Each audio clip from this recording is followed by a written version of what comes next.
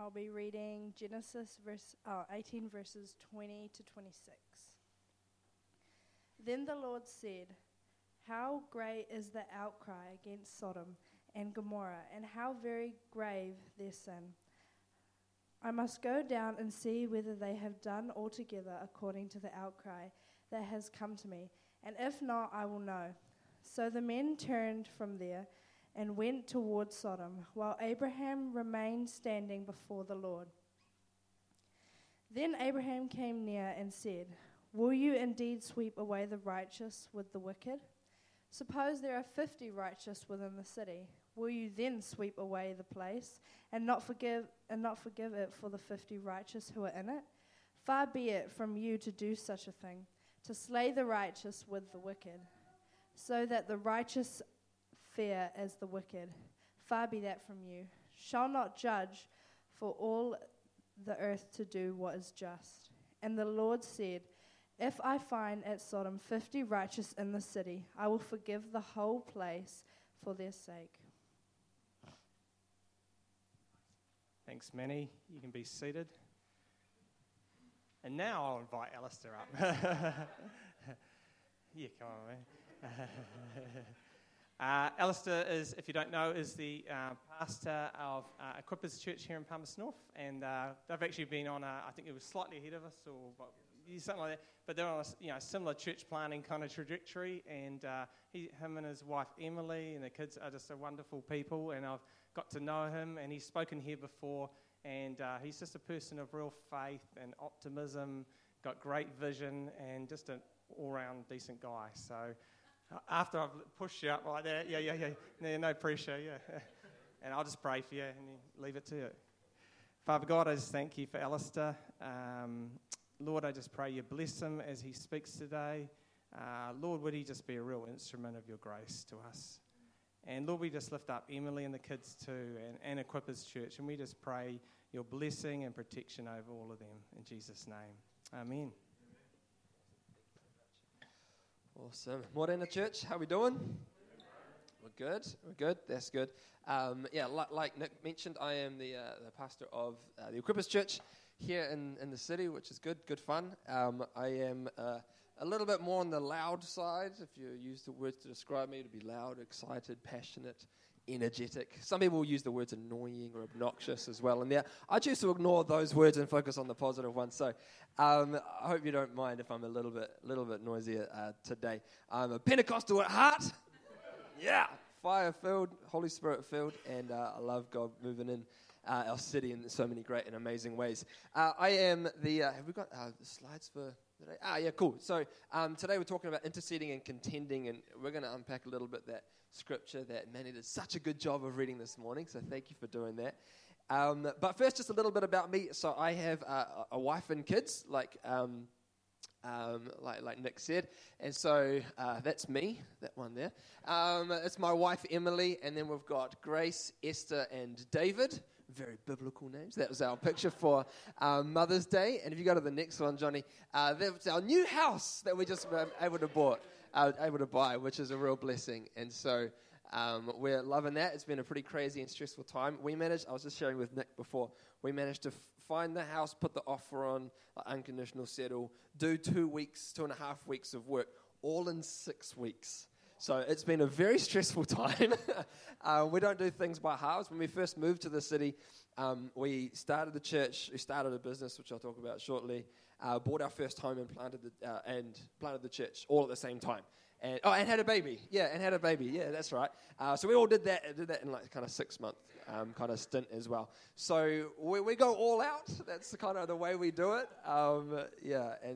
Which is good fun. We lead the church, which is good fun, and we also run a business, which is Epic Music Academy, and so some families here know about that as well. In fact, I think I taught Matthew. Was it Matthew? Caleb, Matthew, Christian. Yeah, so we taught almost the whole family there. I think Matthew was one of my first drum students at Cornerstone School, so which was good fun as well. So that's a little bit about me, a little bit about us. We've got a very full life. It's very full on. My friend, he uses the word for describing the stage that we're in as relentless, and I think that's pretty accurate with 3 kids and everything else going on. But today I do want to talk about interceding and contending. The passage that Manny read, if you know the passage, it actually goes on, and Abraham continues to say to God, if there was only 45 people in Sodom, or 45 righteous people, would you still destroy the city? And God says, no, for 45, I wouldn't destroy it. And then Abraham's like, don't mind me asking again, but what if there was only 40? And then it goes on, and so then it goes 40, and then 30, and then 20, and then 10. And each time God says to Abraham, no, if I can find just 10, or 30, 40, whatever the order was, even if I find 10, I will still not destroy the city. And then Abraham actually stops there. But you're left with this thought, this picture, well, what if Abraham kept going? What if there's 5? What if there was 4? What if there was 3? So that points to the nature of God, that even for just 1 or 2 righteous people, God wouldn't destroy the city. But the whole picture is this beautiful image of God inviting Abraham in to intercede for these other people. And that's why I want to unpack a little bit more today. And we're going to talk about intercession. We're going to be talking about contending. And that's going to be good fun. But let me start by talking about parenting little kids. Not because it requires lots of prayer, although it definitely does. But with parenting little kids, our kids are 5, 3, and 1. And they take after their mother, of course, and they're very demanding and stubborn. I can say that because she's not here. But no, yeah, thanks, man. I appreciate it. They want stuff. Our little kids, they want stuff, and they know what they want, and they know when they want it, and when they want it is always now. And they want stuff. Oftentimes it's TV, which is a bit of a frustration. But in our family, my kids are starting to get to the age where they can figure out how to push my buttons and kind of twist my arm and whatnot. I love watching NFL highlights, like American football. Anyone a fan of American football? Yeah, a couple people. Yeah, I'm all about it. I love it. And my daughter Grace, she's kind of clicked onto this. So she'll come up to me on the couch and she'll say, "Daddy, should we watch some football?" And she knows if she can get me watching some football, then she can get onto YouTube. And it's like this pathway for her to be able to get. But she knows me. She can like twist my arm. She can get me there. Which is kind of funny. She also loves staying up and doing cool things together. She loves staying up late after her kids go to sleep, and so they know how to work me in this sort of way. Esther, she loves waking up early for some reason. She's our early riser, so she'll be up at 6, if not earlier. And so we've bought this God-given gift to mankind called a grow clock. Anyone know what a grow clock is? Okay, so if you didn't know, man, this is it's like catnip for kids. It's awesome. So it's a great control mechanism, you see. It's not maybe the best parenting method, but it's this clock that is blue when they're meant to be asleep or stay in the room, and it turns yellow when they're allowed to get up and come out. And so we have this glow clock, which is meant to go yellow at 7 a.m. 7 a.m. That gives me a little bit of time to get out, have my own time. It means that my wife can sleep. But of course, my daughter Esther, she doesn't care about no grow clock. So my oldest, she's really responsible. She'll wait until it's yellow, and she'll tell me every morning, I waited until it's yellow. Like, awesome. Esther will turn up to my side of the bed at 6:05 in the morning or earlier, and she'll come, and my wife will kick me because I just sleep through it. And then and I'll say to Esther, is your clock yellow? And she just says, I don't know. And I had to tell her, Esther, go and check your clock. I don't want to, which is hilarious. And she's so cute. But she'll just say to me, I want to cuddle, because she's all about cuddles, and she knows I'm all about cuddles. And she can she twists my arm. She's like, oh, okay, fine. So I let her come into bed, and then it's like morning's done. Davey, my baby, he just points at things and screams, which is the most effective. But this is the thing, is that the kids, they're learning how to make me do things that I don't necessarily think they should do or want to do. But one of the cutest things that I've seen, and this is starting to happen more and more recently, is when my kids stick up for each other. Is when and me as a parent, confession time, I'm not perfect. I get things wrong. If there's any other parents in here, you'll understand as well. And so there's times when I'll say something to the kids, or I'll say, no, you can't have that, and they'll say, but you said that we could, or I'll tell them off for doing something wrong. But say I'm blaming Esther for doing something with the TV, and Grace will come along and say, no, it wasn't Esther, it was someone else, or it was whatever. The TV was already on. Mum said we could do it, whatever. And Grace actually sticks up for Esther. And part of me really loves that. Part of me gets a little bit annoyed. But part of me really loves that. Because why? It's because my kids are actually standing in the gap for each other. And essentially, they're interceding for each other.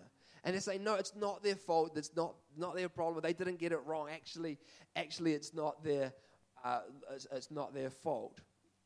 And I think there's something to be learned here from having kids and from this sort of experience. And as children of God, which we all are, if you didn't know that today, welcome. You're a child of God. You're a loved child of God. We would do well to apply the same approach to our relationship with God. So today I want to unpack a little bit more interceding and contending. I want to start by just asking this question: what is intercession?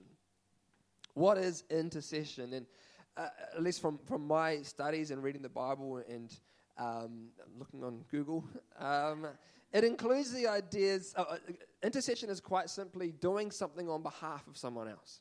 So you're doing something on behalf of another person. It includes the ideas of mediating, of pleading another person's case, of petitioning someone, which is just asking them for things, or to intervene in a situation. It's a common theme in the Bible, and one that I want to look at, although albeit ever so briefly today.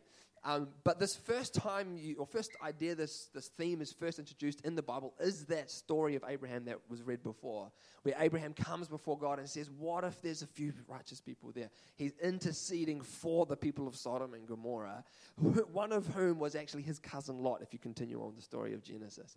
And so that's kind of a brief overview of what it means to intercede. Second question I want to ask today is, what does it mean to contend? What does it mean to contend? You may have heard this before. It may be a new one. General overview, to contend means to struggle to overcome.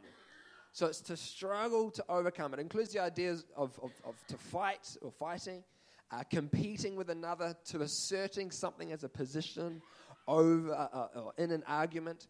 And it often involves some sort of struggle. So there's a struggle there. And one thing is, as followers of Jesus, and if you've read the book of Ephesians, you'll know, but even reading the stories of Jesus, you come to understand that actually we're in a spiritual fight. That, we don't fight with swords and bows and arrows and whatnot, but we fight in the spirit. There's a struggle that's happening. There's a fight going on for your souls, for the souls of others, for the things of God, for the kingdom of God that's advancing here on earth. There's a fight for that, and we're actually invited in to contend for the things of God in that space. And so oftentimes until we shift things in that realm, in that spiritual realm, we're often wasting our time trying to fix things in the natural, in the physical. And I know many people here will understand that. I'm convinced that this is why Jesus taught his disciples to pray, your kingdom come, your will be done on earth as it is in heaven. He also taught his disciples to bind and to loose things in heaven, and when they do that, they'll be bound and loosed on earth. That's some powerful language. And I've got this pet peeve. So if you do this, or if you have done this in the past, please don't be offended. If you, I don't really care that much because may not come back, but that's all right. Please stop praying the prayer, if it is your will. That's not how Jesus taught his disciples to pray. He taught his disciples to pray, your will be done.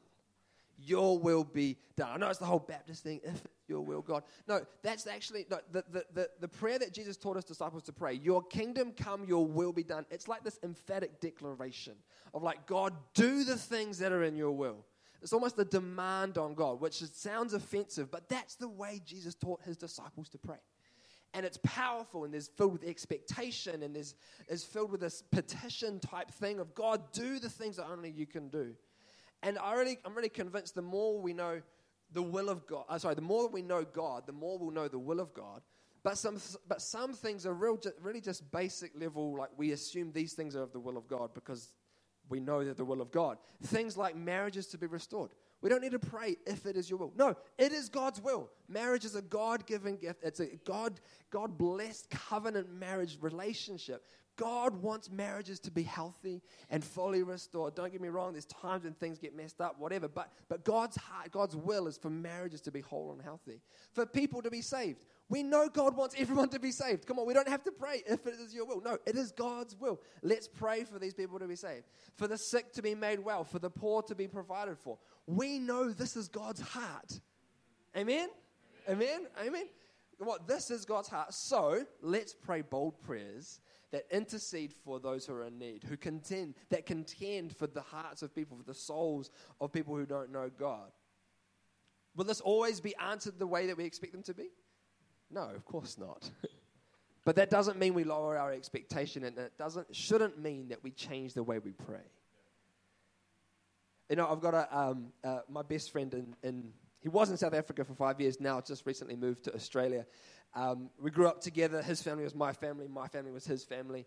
And you know your proper family when your parents' friends are allowed to growl you and like discipline you. You're like, oh yeah, I'm actually part of the family now, which is cool. And vice versa for him. Anyway, we could go down that story. So he had a younger sister, and his younger sister was maybe 3 years younger than us. And so we grew up together and awesome. And I moved to Wellington. I was spending my time there studying music and whatnot. Maybe 20, 21 years old. And it was about that time when his younger sister, Abigail, she had a horrific car crash. It was in Hamilton, driving out to Raglan. And there was a drunk driver who crossed the line and boom, head-on collision. Her friend in the front seat ended up dying. She was driving the car. It was so bad that both of her legs, both of her femurs shattered. They didn't just break; they shattered. The impact was so strong that stuff in her bones actually got pushed up into her brain, and so she lost the function of full right side of her body. Doctors said if you survive, which no one was expecting her to do, she was in a coma for 30 days after the incident. If you survive, you'll never walk again. If you've got any memory, you probably still won't be yourself. The amount of brain damage, brain swelled up for twice its size, and had to cut open her skull, all that sort of stuff. And this was kind of what I woke up to one morning when my friend called me, and the call went out. They were a passionate Jesus following family, pastors of a church, and the call went out. Hey, we need to pray. We need to pray. And so that was the call that went out, and we prayed for a number of days and for a season, and there was many tears and whatnot. I remember one time when the call went out, hey, there's something that's not right. Abby's heading in a bad direction, and things don't look good. We need to pray. And I remember going to my room, 17A Daniel Street in Wellington, and I closed the door, and I just started praying. And I prayed in tongues, and I declared, and I can guarantee you there was no mincing of my words. There was no, if it is your will, God. No, I was praying bold prayers. I was terrified. I was freaking out. But I enabled something inside me, the Spirit of God, I guess, to actually come out in faith to pray for that situation. And I remember praying for it was about 20 minutes until I felt something shift. I could feel it. You could sense the shift in the Spirit.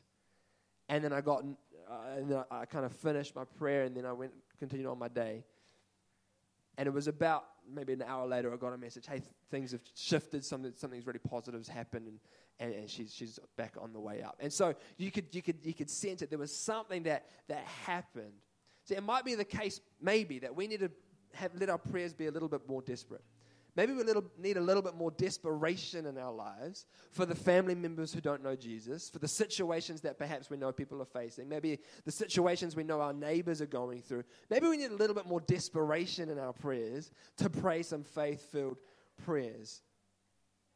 We're called to fight for the things of God, not to shrink back or roll over and just accept things as normal. If they don't line up with what God says they should look like, then pull up your spiritual boots and get in that prayer closet of yours. Come on, let's pray. One last thought before we get into unpacking more about interceding today, and that's contending as a church. I am passionate about seeing people saved. I think every church and every Christian should be passionate about that. Because when you know God's heart is for every person, and his heart is especially for those who don't know him. You read through the parables of the lost sheep and the lost coin, the lost son. God's heart is for those who are lost. And as followers of Jesus, that needs to move our heart as well. Our prayers should be filled, I should say, with prayers for those who don't know him yet. But the truth is, I don't have enough faith to pray for the salvation of my city. There's 90,000 people here. I just can't see it happening in my life or anyway. But as a church, we can pray for that. And when I know I'm not the only person praying for that, it helps me. It helps lift my faith. It helps me fight to pray for these things. And if you take it even one level bigger, when I know we're not the only church praying for that, but we know other churches, Life Church and Vision Church and Koromako Church and the Brethren Church and whatever the other churches are, that we're all praying for this, then it helps me engage faith. We're called to contend not just as individuals, but as a church as well. As the body of Christ, we're called to fight for this kingdom coming to earth. Not pulling out swords and guns, but getting on our knees and fighting in the Spirit. So today I want to tackle 3 questions that will hopefully help us understand what it means to intercede for others and contend for the things of God. Are you ready? Yeah? You can give me a nice loud feedback. I appreciate it. It means that I know that things are landing. Cool. So, number 1. Everyone say number 1. Number 1. Who are they? Who are they? Who are the people that God is calling us to intercede for? Who are the people? Us? Yeah, partly. They're our neighbors. They are the oppressed. They are the poor and the vulnerable. Friends, work colleagues, maybe family members who don't know Jesus. They're the children of God, whether they know or not. And we're also called to pray for one another, to pray for other Christians. Isn't it funny, just a side note, isn't it funny, sometimes we find it easier praying for people who don't know God than praying for some people who do know God but have a slightly different expression of faith than our own? Do you think it's a little bit funny? We think things like, well, maybe not you, but if I'm honest, I think things like, oh, if they worship properly, maybe then God will answer their prayers. And maybe then they wouldn't be in the situation they're in. Or if they had a correct understanding of the Holy Spirit, then maybe God would give them a breakthrough. Imagine what God is thinking like, or thinking when we act like this. Come on, that's not how we're meant to pray for each other. That's not how we're meant to contend for the saints of our city, the saints of Palmerston North. I love hearing this story. Does anyone know a guy called Dr. Michael Maiden? Anyone? No. Okay, that's right. He's a guy from the States, and I think he's got a doctor of psychology, or maybe a doctor of counseling or something. But he's a Pentecostal guy and leads a great church over in the States. He's prophetic and healing and all sorts of cool stuff. Very Pentecostal, essentially. But he's old, so he's quite Pentecostal. I don't know. Anyway, not that old. Okay, I'm not even going to go down that road.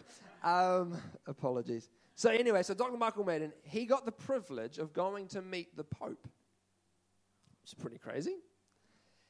Before he went to meet the Pope, or maybe when he went, I'm not entirely sure, he had a prophetic encounter with God that was a word for the Pope.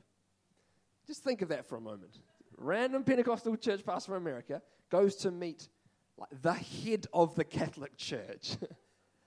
And he goes and he says to the Pope, he goes to meet the Pope, and he says to the Pope, I have a prophetic word for you. And the Pope said, could you please write it down? It doesn't speak English as well as other, I don't know. Can you write it down? So he wrote it down. It was 2 or 3 pages, and it started with, when you were a boy, this that happened, and it's super accurate. But he read that out, and he read it to him, or he gave it to him, and then he was able to pray for the Pope. Now, if you're sitting here thinking, yeah, that's because we've got the real faith, no, you missed the point. No, what I'm getting to is the Pope was humble enough to receive the prayer from Dr. Michael Maiden. And Dr. Michael Maiden was willing to pray and essentially humble himself and follow his the Pope's way of doing things. But there's this beautiful picture of God's children ministering to one another, which I think we could learn from, that we could be willing to do that. We could be willing to pray for people, even though our views don't fully align, even though we don't necessarily agree with everything that they're doing or the way they do things. Yes, even the Catholics. So who are we praying for? Who are they? Anyone and everyone. anyone and everyone and everyone in need. And we intercede for them not because of their merit or lack thereof, but because of their inherent value as an image of God. That's who we pray for, and that's why we pray for them. Number 2, everyone say number 2. Who are we? The story of the Bible paints the picture of our need for someone to stand before God and intercede for humanity. You see that through this picture, the story of Abraham and praying for Sodom and Gomorrah. You also see it through the narrative of Joseph a little bit, but more so Moses interceding for the people of Israel, offering up his life even though God said no. You see it through the life of Job right at the end where he has to intercede for his friends. There's this picture of there needs to be someone, this person that intercedes for humanity. And so what enables us to pray for anyone? To stand before the most holy of holies and ask for or even expect or intervene in any way? The only reason we have any ability to do this is because Jesus has already filled that role for us. Romans 8:34, it says this, it points to Jesus. Who then is the one who condemns no one? Christ Jesus, who died, more than that, who was raised to life, is at the right hand of God and is also interceding for us. So Jesus Christ, he fulfilled that role of the person who would go before God and offer up his life to intercede for humanity. It fulfilled all the prophecies. It fulfilled the picture, the image of what was needed. And now, he's interceding for us at the right hand of God. But that's not all, because also along with Jesus is also the Holy Spirit. And so the Holy Spirit intercedes on our behalf day and night at the throne of God.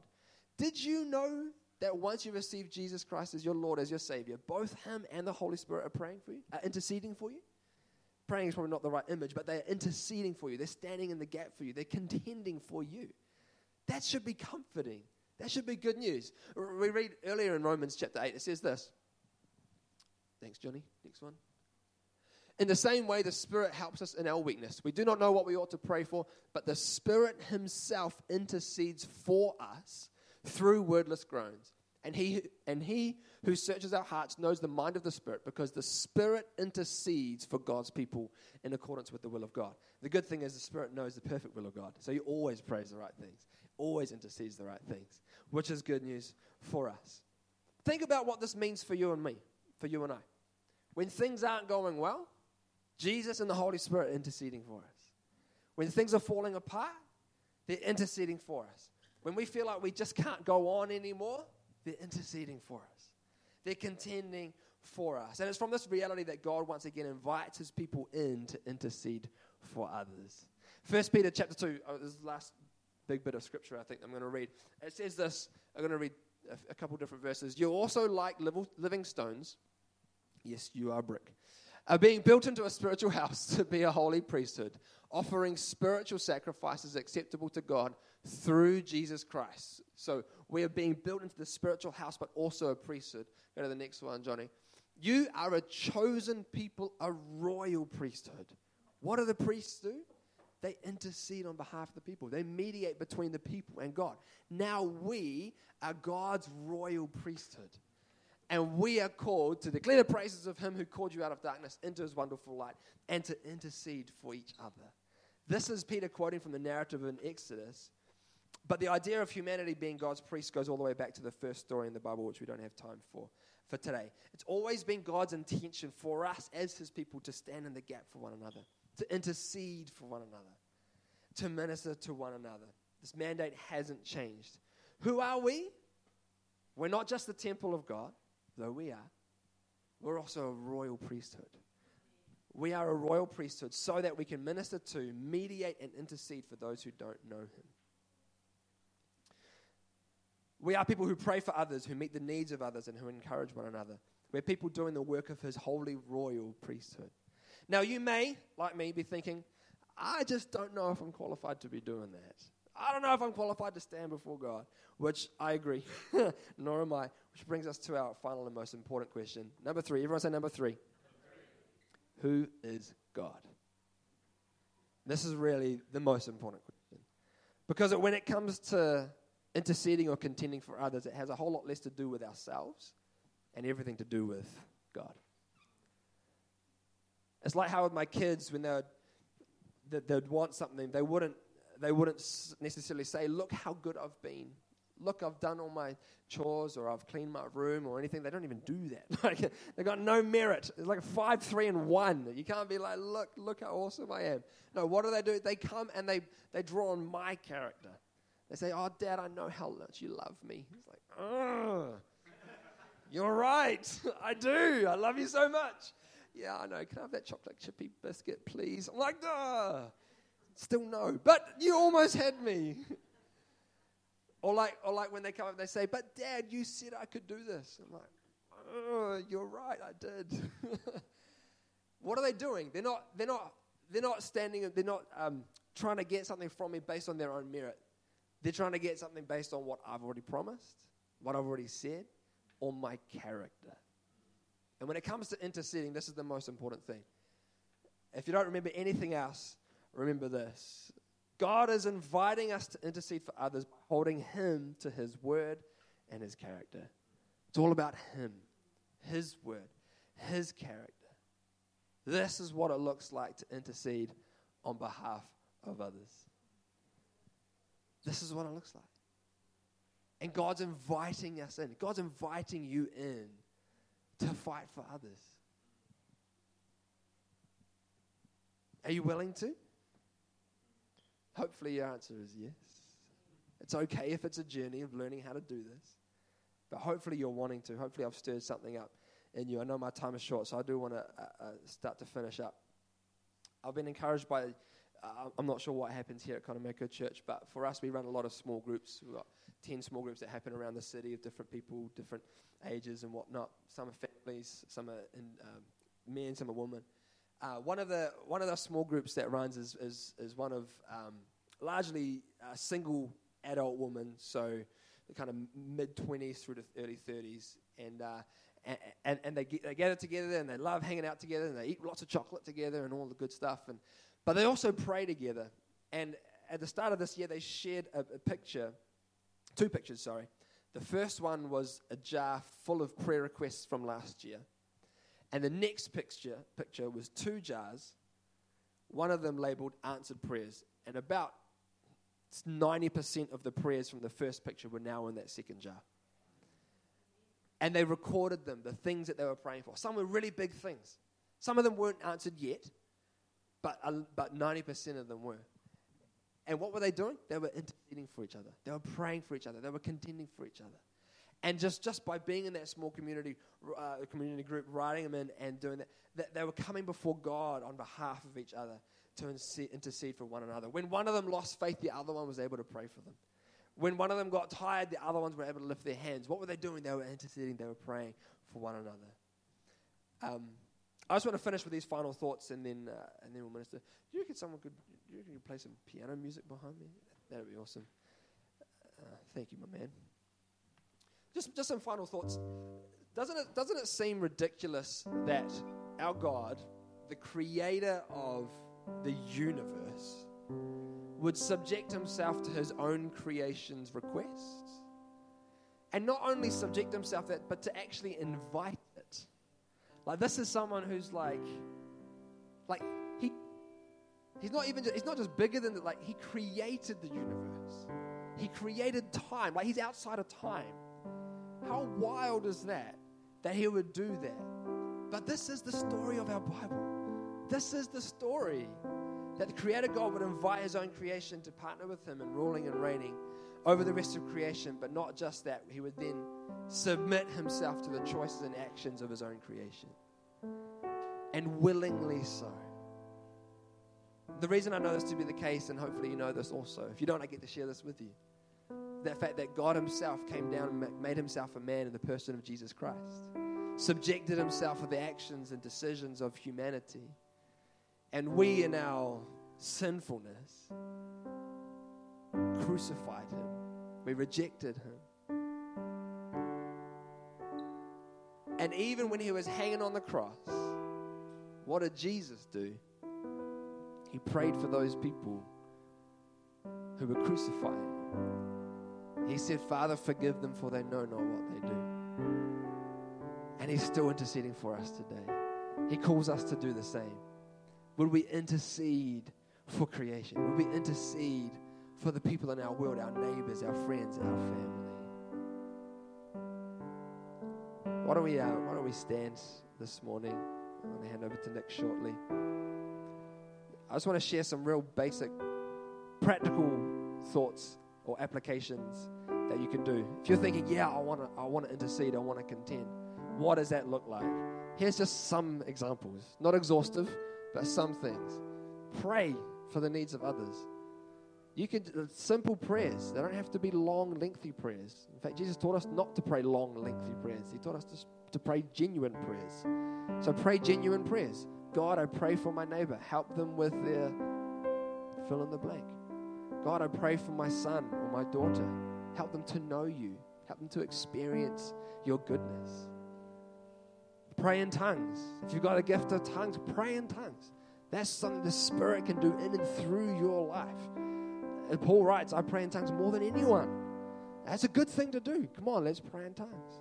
Prophesy over situations. Speak blessings. Speak life. Speak the truth of God over people or situations. And finally, declare. Make declarations. Declare scripture. Declare truth. Declare the promises of God. Declare prophetic words. That's how we can intercede. That's how we can contend. Refuse to believe the lie you're not qualified to intercede for others. God is inviting us in to intercede for His people, for all people. And we can do that together.